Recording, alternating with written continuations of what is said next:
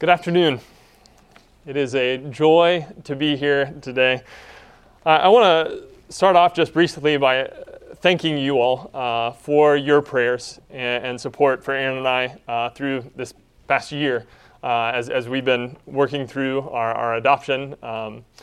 God has answered those prayers, and I hope you will join me in praising Him for that. We appreciate so much the support system that we have here, the spiritual family that we have. Appreciate you all giving us grace as we figure out our new normal and settle back in to our work here within the body. The last time that I preached, we were just beginning our Bible reading plan and just kind of gearing up for that, to go through that together. Now, we have 5 weeks behind us. We have over a full month under our belts, and now might be a good time to stop and take stock, to get back on track in the Bible reading plan if you have fallen behind. And I want to really encourage everybody to continue in that. We certainly cannot overemphasize the importance of spending personal time reading God's Word. This is the autobiography of God. It is His primary means of revelation to mankind. Certainly we can see the handiwork of God, the power of God as we look at creation around us.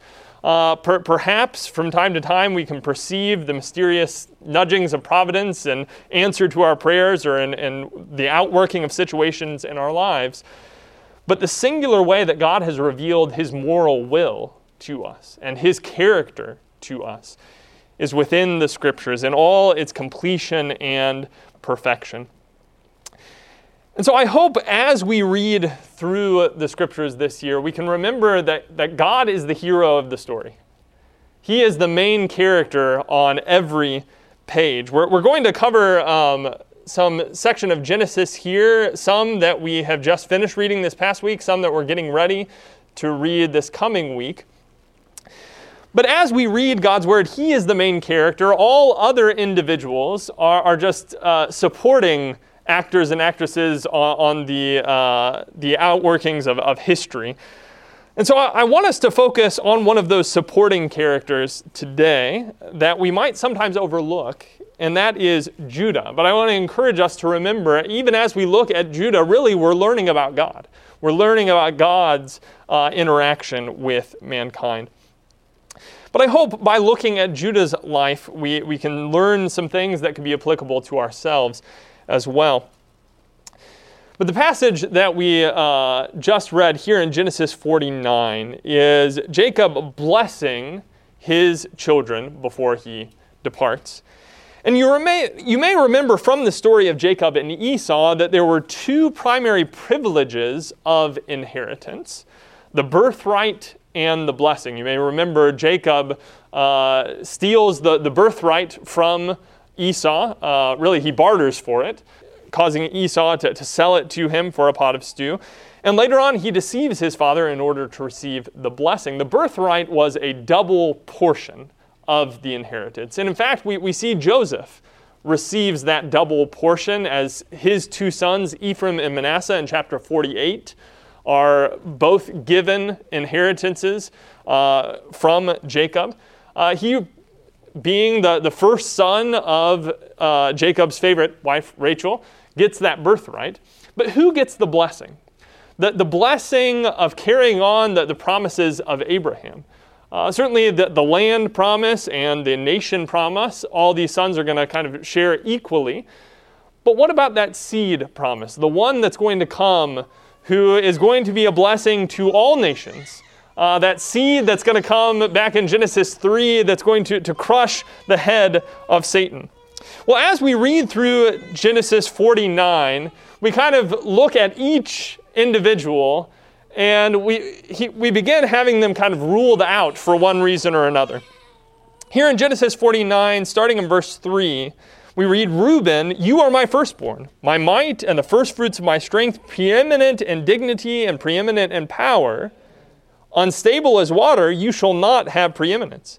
Because you went up to your father's bed, then you defiled it. He went up to my couch." And so here Reuben, being the firstborn, certainly he'll be the one to get the blessing, right? Well, no, he's not going to have preeminence because in Genesis 35 and verse 22, he had committed fornication with his father's concubine, Bilhah. And so that disqualifies him because of this immorality. So we come to the next two, Simeon and Levi. They're second and third in line. Of course, they're going to get the blessing. Well, notice what he says in verse 5. Simeon and Levi are brothers. Weapons of violence are their swords. Let my soul come not into their counsel. O my glory, be not joined to their company. For in their anger they killed men, and in their willfulness they hamstrung oxen. Cursed be their anger, for it is fierce, and their wrath, for it is cruel. I will divide them in Jacob and scatter them in Israel. You may remember in Genesis 34 that Simeon and Levi were the two instigators in wiping out the Hivites because Shechem had defiled their sister Dinah. They deceived them into all being circumcised, and when they're still healing from that process, they go in and kill all of them. And so because of that violence and deception, Simeon and Levi are ruled out. He says he's going to scatter them throughout Israel. Remember, Levi does not have a portion of land in Israel later on, but has cities all throughout. Simeon kind of gets swallowed up into Judah. So then we come to Judah. And we'll talk about this more shortly, but when Judah's name comes to mind, we've already ruled out Reuben, we've already ruled out Simeon and Levi, and if you remember reading Genesis 38 this past week, you might think, well, certainly it's not going to be Judah because of his immorality with his daughter-in-law Tamar. But notice what we read about Judah, starting in verse 8. It says, Judah, your brothers shall praise you. Your hand shall be on the neck of your enemies. Your father's sons shall bow down before you. Judah is a lion's cub. From the prey, my son, you have gone up. He stooped down. He crouched as a lion and as a lioness. Who dares rouse him? The scepter shall not depart from Judah, nor the ruler's staff from between his feet, until tribute comes to him, and to him shall be the obedience of the peoples. Binding his foal to the vine and his donkey's colt to the choice vine, he has washed his garments in wine and his vesture in the blood of grapes. His eyes are darker than wine and his teeth whiter than milk. Judah, which Carl talked about a while back in our Romans class, is a name that means praise. Says he's going to be praised by his brothers. And in fact, he says, your father's sons shall bow down before you. The very thing that Joseph had foreseen in his dream was going to happen to him, here Jacob says is also going to happen for Judah. His brothers are going to bow down before him. He's described with the strength of a lion. Later on in the book of Revelation, Jesus is going to be talked about as the Lion of the tribe of Judah, this picture of strength. In verse 10, it says, the scepter shall not depart from Judah. He is going to have the kingship. In fact, an everlasting kingship. And to him is going to be the obedience of the peoples. Not only his brothers, but the peoples. The nations are going to serve him. And we have this picture of prosperity in verse 11 and 12. Vines and grapes and wine were so prevalent, so to speak, that you'd use a vine as a rope to tie up your donkey. You'd use the wine as wash water for your clothes. That's how prosperous they're going to be. Judah is going to be here. So why is it? Why is it that once we get to Judah, he is the one who the Messiah is going to come through? When we talk about the book of Genesis, I've told the young people many times there are four major events and four major people in Genesis. We have creation, the fall, the flood, the Tower of Babel, and then our four major people are Abraham, Isaac, Jacob, and Joseph. At least that's normally what we think. But I think what we'll see is as we study through Genesis, Judah has a very significant role, not just Joseph. In fact, intertwined with Joseph's story, we're going to see the story of Judah. And I think we're going to slowly begin to understand why Judah is ultimately the son of promise, the one who the Messiah is going to come through. But first we have to realize Judah is no better than his brothers, especially as we look at his past. He had every reason to be disqualified. For beginners, along with all of his other brothers, save Benjamin, they had conspired against Joseph. We see his envy and hatred. He is no better than his brothers as they fume with hatred over their father's favoritism of Joseph. In chapter 37 and in verse 4, we read, "But when his brothers saw that their father loved him more than all his brothers, they hated him and could not speak peacefully to him." Later on in verse 11 of this chapter 37, it says that they were jealous of him. And so as they see him coming up to them as they're pasturing the flocks in Dothan, they begin to conspire to kill him. Reuben convinces them to throw him in a pit. But as Reuben is away, do you know who speaks up and suggests that they sell Joseph into slavery? Look in verse 26 and 27 of chapter 37 here. Starting in verse 26, it says, "Then Judah said to his brothers, 'What profit is it if we kill our brother and conceal his blood? Come, let us sell him to the Ishmaelites, and let not our hand be upon him, for he is our brother, our own flesh.' And his brothers listened to him." Judah doesn't want to get his hands dirty. He doesn't want to have blood on their hands. Let the Ishmaelites take care of that. We'll see what becomes of him. You know, it's much more profitable that we leave here with money in our pockets than blood on our hands. Let's go ahead and sell him. There's no genuine care or concern for his brother here at all, but a selfish desire to maybe make a profit out of this situation as well. And so Judah is an instigator in selling Joseph into slavery here, motivated again by envy and hatred, just like all of his other brothers. And beyond that, we see his dishonesty along with the other brothers. They commit the worst kind of deception. They dip Joseph's coat in lamb's blood and send it to their father to convince him that his son, whom he loved above all others, had been killed by some wild beast. Notice at the end of Genesis 37, verse 34 and 35, it says, "Then Jacob tore his garments and put sackcloth on his loins and mourned for his son many days. All his sons and all his daughters rose up to comfort him. But he refused to be comforted and said, 'No, I shall go down to Sheol to my son mourning.' Thus his father wept for him." Do you see the hypocrisy there? Here, Joseph's brothers had conspired against him and sold him into slavery. They convince their father that he has been killed.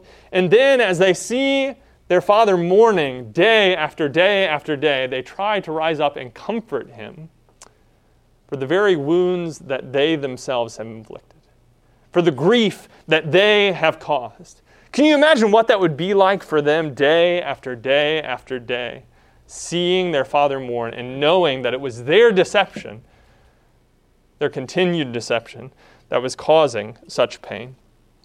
Perhaps this is the reason that Judah decides to depart from his other brothers. In the next chapter, Genesis 38, you might think as you read through Genesis, okay, now we're going to hear the story of Joseph. But that's not the case. All of a sudden in Genesis 38, we kind of divert now to talk about Judah. And what we see Judah doing is leaving his brothers. Maybe he's tired of seeing this grief of his father. He can't stomach it anymore, and so he departs from his other brothers and kind of gets swallowed up among the people of the land. We see his unholiness here. If you want to read with me in Genesis 38, starting in verse 1, it says, "It happened at that time that Judah went down from his brothers and turned aside to a certain Adullamite, whose name was Hira. There Judah saw the daughter of a certain Canaanite, whose name was Shua. He took her and went into her, and she conceived and bore a son, and he called his name She conceived again and bore a son, and she called his name Onan. Yet again she bore a son, and she called his name Shelah. Judah was in Chezib when she bore him." So he departs from his brothers, goes to the area of Adullam, to Chezib, and intermarries with the Canaanites. This is, in fact, exactly what Isaac had been forbidden to do, what Jacob had been forbidden to do, what Esau had done that had caused his parents such grief, was intermarry with the Canaanites. And that's exactly what we see Judah doing here. It's interesting as well, the way this is phrased in verse 2. It says, "There Judah saw the daughter of a certain Canaanite, whose name was Shua. He took her and went into her. If you read through Genesis, the pattern of seeing and taking, those two words, are often associated with sin. Back in Genesis chapter 3, what did Eve do? She saw and she took. In Genesis chapter 6, when the sons of God go into the daughters of men, that same phrase is used. They saw that the daughters of men were beautiful, and they took for them as they desired wives. In fact, that's the very words that are used of Shechem when he defiles their sister Dinah in chapter 34 and verse 2. Shechem saw that Dinah was beautiful and took her and lay with her. So this type of language, often at least in Genesis, indicates a fleshly motive. And so here he is getting swallowed up among the Canaanites, departing from his brothers, intermarrying with the people of the land. And beyond that, we see his failed leadership. Notice what becomes of his sons. He has 3 sons here. In verse 7, it says, "But Judah's firstborn, was wicked in the sight of the Lord, and the Lord put him to death." So, Er's wife, Tamar, now marries his other brother, Onan. But because of Onan's wickedness, notice in verse 10, it says, "And what he did was wicked in the sight of the Lord, and he put him to death also." You know, if your 2 oldest children have both been struck dead by the Lord, you might need to rethink your parenting. You might need to think about being a little bit better of a role model for your children. Obviously, here, Judah is not setting a good spiritual example if his children are both being struck dead by the Lord. And so he is concerned that Shelah, his youngest, is going to be put to death as well. And he doesn't take personal responsibility for this. He thinks, well, it's Tamar's fault. And so I'm not going to let Shelah marry this woman because, something's bad about her. Maybe God will strike him dead too. And so he refuses to let Shelah marry Tamar, says he's too young, and just kind of dismisses Tamar. Well, it doesn't end there. We also see Judah's sexual immorality. Here, Tamar decides to take things into her own hands. She wants to have offspring. Judah is refusing to give Shelah to her. And so notice, starting in verse 13, it says, "And when Tamar was told, 'Your father-in-law is going up to Timnah to shear his sheep,' she took off her widow's garment and covered herself with a veil, wrapping herself up, and sat at the entrance to Enaim, which is on the road to Timnah. For she saw that Shelah was grown up, and she had not been given to him in marriage. When Judah saw her, he thought she was a prostitute, for she had covered her face. He turned to her at the roadside and said, 'Come, let me come in to you,' for he did not know that she was his daughter-in-law." We'll stop there. Here, Tamar realizes that Judah's not going to give her Shelah, and so she tries to take things into her own hands. But she has to know something about Judah's character to assume that such an action is going to work. She here goes out and presents herself as a prostitute, covering her face, not showing who she actually is, and Judah takes the bait. Perhaps she knows Judah's character. Perhaps this is not the first time that he has been drawn into the sexual immorality of the Canaanites around them. But he does commit the sexual immorality with his own daughter-in-law, unbeknownst to him. And she takes his seal and cord and staff as a pledge that he will give her payment. This is kind of like our modern-day driver's license and credit cards. This is identifying marks. And yet, when he goes to give her payment, she's gone. Reading all of this about Judah, we might think, and wait a second, this is the person who the Messiah comes through? This is the worst kind of immorality, the worst kind of leadership, deception, hatred, envy. How could this be the one that's going to be praised by his brothers? How could this be the one who the scepter is not going to depart from? Well, I think we'll see that God ultimately teaches him through his failure. Remember, God is the hero of the story. Not Abraham, not Isaac, not Jacob, not Joseph, not Judah. God is the hero of the story. And God teaches him through his failure. First of all, Judah gets a taste of his own medicine. Remember, Judah had taken part in deceiving his father and convincing him that his son had died.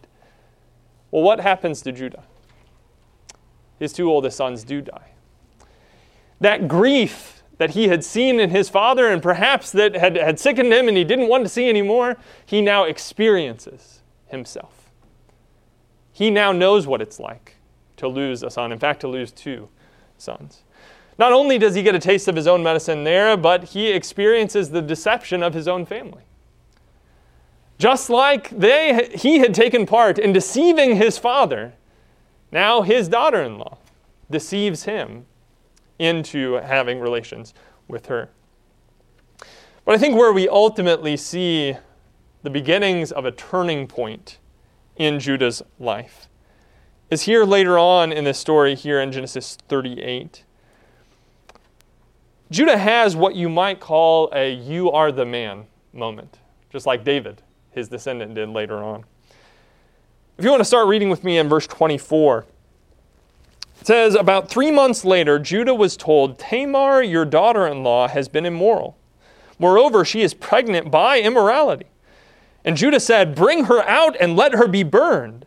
As she was being brought out, she sent word to her father-in-law, 'By the man to whom these belong, I am pregnant.' And she said, 'Please identify whose these are, the signet and the cord and the staff.' Then Judah identified them and said, 'She is more righteous than I, since I did not give her to my son Shelah.' And he did not know her again."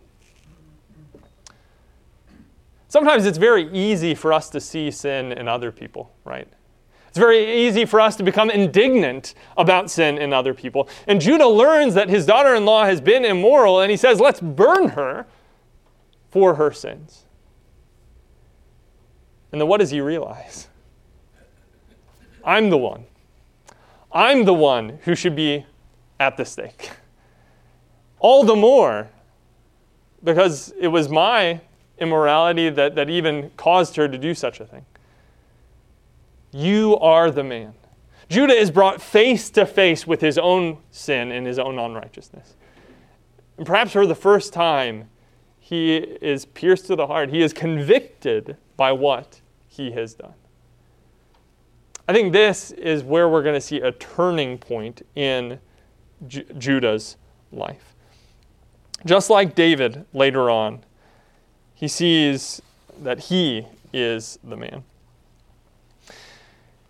So we begin seeing Judah now as a changed man, evidently returning to his brothers.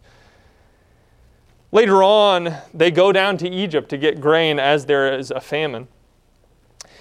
And when they go down there, Joseph sees them, knows who they are, and he decides to imprison Simeon and send them back and say, the only way that you're going to come back down and get grain is if you bring your brother Benjamin. So they all return to their father, Jacob, but Jacob does not want to let Benjamin go, for fear that he will lose another son just as he had lost Joseph.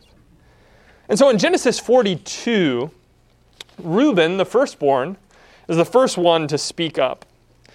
In Genesis 42 and verse 37, it says, "Then Reuben said to his father, 'Kill my 2 sons if I do not bring him back to you. Put him in my hands, and I will bring him back to you.' But he said, 'My son shall not go down with you, for his brother is dead, and he is the only one left. If harm should happen to him on the journey that you are to make, you shall bring down my gray hairs with sorrow to Sheol.'" Reuben says, "Send Benjamin with me. And if I don't bring Benjamin back, you can kill my 2 sons. What Reuben is thinking is he's lost Joseph. Now he's lost Simeon, who's in prison in Egypt. You know, I'm willing to pay the same penalty, losing my 2 sons, if I don't bring him back to you. Well, Jacob isn't interested in 2 dead grandchildren, right? That's a rash vow, rash promise that Reuben is making, and it's not helping his father at all. Judah, on the other hand, has lost 2 sons. He can't make that offer, nor would he even think of making such an offer. But in the next chapter, Judah comes to his father. Look in chapter 43, verse 8 and 9. Starting in verse 8, it says, "And Judah said to Israel his father, 'Send the boy with me, and we will arise and go, that we may live and not die, both we and you and also our little ones. I will be a pledge of his safety. From my hand you shall require him. If I do not bring him back to you and set him before you, then let me bear the blame forever.' If we had not delayed, we would now have returned twice." Judah now steps up in a role of leadership and comes to his father. And here he doesn't offer his two sons, but what he offers is that if he does not bring him back, he will bear the blame, carry the guilt before his father forever. Judah knows a little bit about bearing blame. He knows a little bit about carrying guilt. He's been carrying guilt all his life of what he had done to Joseph. But here he is determined that that's not going to happen again. And his father trusts him enough to send Benjamin in his care down to Egypt. And so as they go down to Egypt, we see that they are warmly received by Joseph, who they don't know is Joseph at this point. And yet, as they go to leave the second time, Joseph puts his silver cup into the bag of Benjamin. And then he has his servants chase after them and accuse them of having stolen from him. And so they come back now realizing that they are at the mercy of this man. And Joseph is going to take Benjamin, the very one that Judah had sworn that he would protect, and take him as his slave. Notice how they react in Genesis 44 in verse 13 and 14. In verse 13 it says, "Then they tore their clothes, and every man loaded his donkey, and they returned to the city. When Judah and his brothers came to Joseph's house, he was still there. They fell before him to the ground." You notice who is taking the leadership role here? Judah and his brothers. And when they realize the situation that they are in, they don't say, "Oh, well, we didn't like Benjamin that much anyway. We'll sell him just like we sold Joseph. You can take him." No, they all tear their clothes. They all return and fall on the ground before Joseph. And we're going to see here that Judah will speak up and give one of the longest and most impassioned speeches in the entire book of Genesis. But first, see what he says in chapter 44 and verse 16. It says, "And Judah said, 'What shall we say to my Lord? What shall we speak, or how can we clear ourselves? God has found out the guilt of your servants. Behold, we are my Lord's servants, both we and he also, in whose hand the cup has been found.'" What does Judah mean here? He says, God has found out our guilt. Is he saying that, yes, Benjamin was the one who took the cup? I'm not sure if that's the guilt that he's talking about. In fact, look back earlier in chapter 42, verse 21. Chapter 42 and verse 21, as they the first time encounter difficulty with Joseph down in Egypt, the brothers there in verse 21 of chapter 42 say, "Then they said to one another, 'In truth, we are guilty concerning our brother, and that we saw the distress of his soul when he begged us, and we did not listen. That is why this distress has come upon us.'" They've been carrying this guilt with them all along. And when something bad happens to them in Egypt, their first thought is, God is punishing us for what we did to Joseph. We saw him pleading with us as we were up here eating a meal and he was down in the pit. And we didn't have compassion on him. As Judah now here comes before Joseph and says, God has found out our guilt, I think perhaps that's the guilt that he's talking about. What they had done to their brother Joseph. And so he acknowledges this guilt. And yet, he now demonstrates a selflessness and sacrificial love where once there had been hatred and envy. Here they are given an opportunity to abandon Benjamin just as they had Joseph. In verse 17 of chapter 44, but Joseph says to them, "Far be it from me that I should do so. Only the man in whose hand the cup was found shall be my servant. But as for you, go in peace to your father." He's saying, no, you guys are off the hook. Don't worry about it. I'm just going to take him. The question is, are his brothers, is Judah going to abandon Benjamin just as they had Joseph to slavery? But what is Judah's response? We won't read the entire speech here. I want to focus just on the very end of the speech. In Genesis 44, starting in verse 30, Judah says, "Now therefore, as soon as I come to your servant my father, and the boy is not with us, then as his life is bound up in the boy's life, as soon as he sees that the boy is not with us, he will die.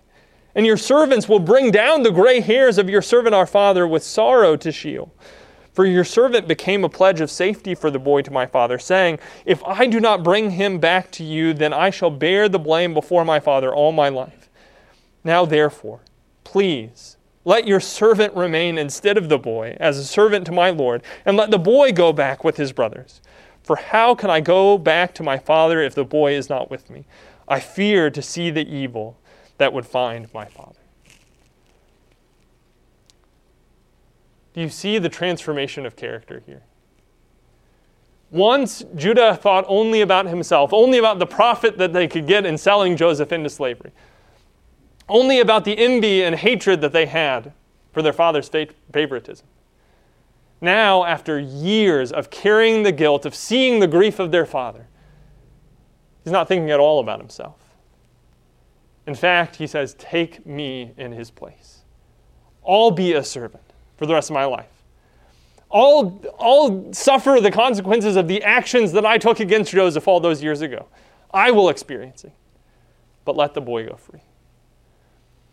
And this selfless and sacrificial love becomes a pattern or a foreshadowing of the sacrificial love that we will see in Judah's descendant, the Messiah, the Christ, on our behalf, who gives himself in our place that we might go free. By God's grace, Judah's conviction over his past sins has transformed him. But there's one more step in this process. They have to go back to their father. Joseph can't contain it anymore at the beginning of Genesis 45, and he reveals who he is. And they have this fearful and tearful reunion with their brother. But then they go back to their father Jacob. And the details are pretty sparse on the conversation that went on as they explained things to their father. But notice in Genesis 45, verse 25 and 26. Verse 25, it says, "So they went up out of Egypt and came to the land of Canaan to their father Jacob, and they told him, Joseph is still alive, and he is ruler over all the land of Egypt. And his heart became numb, for he did not believe them." Eventually they convince him. But, they couldn't just waltz in and say, by the way, Joseph is alive. We don't really know how that happened. Here they have to presumably explain what has happened. That guilt that they had been carrying with them for 20 years, that they had been hiding from their father, finally has to come into the light. Not only does Judah have to confess his guilt before the Lord, he has to make things right by bringing that guilt even before his father, who he had sinned against as well. And it's not unlikely that Judah, in his new leadership role among his brothers, was the one to reveal those things to his father. Finally, he no longer has to silently suffer the burden of this guilt as it's brought into the light. This transformation of being a failed role model to taking a leadership role of envy and hatred to sacrificial love, of deception to conviction and confession, is what makes Judah the son of promise. And so as we read Genesis 49 and we go through that list of Reuben disqualified, Simeon and Levi disqualified, and Judah, by God's grace, by the transformation of his character, Judah receives the promise. Well, what about us? Will we learn the lessons of Judah? Will we allow God to change us? Maybe you've been a failed leader in your family. Maybe you've acted out of hatred and envy. Maybe you have sins of your past or present that are still dwelling in darkness, things that you have been hiding for years and years and never confessed to those whom you've wronged. By God's grace, you can change. You can receive the promise. You can be blessed through the seed of Abraham and Isaac and Jacob and Judah, the Christ. You can have your sins washed away. You can become a new man, a man after God's own heart, as is said of Judah's descendant David. If you recognize today that there's something in your life, something in your past that you haven't made right, that hasn't been brought into the light, won't you make the change? God in his grace can transform you, can make you a new person. And the end of your story can be so much better than the past. But you have to be willing to come to him. You have to be willing to let him change you. If you need to confess some sin before these brethren today, to ask for prayers, we want to give you that opportunity. If you've never committed your life to the Christ, the Messiah, Jesus, the Son of God, today you can confess your belief in Jesus as the Christ. You can put that life of sin behind you, and by God's grace, you can come out of the waters of baptism a new creation to live a new life. If you need to do that today, if there's any way we can help you to make the necessary changes to get back where God wants you to be, let us do that. If you're subject to the Lord's invitation, we ask that you'll let us know by coming forward as we stand and sing together.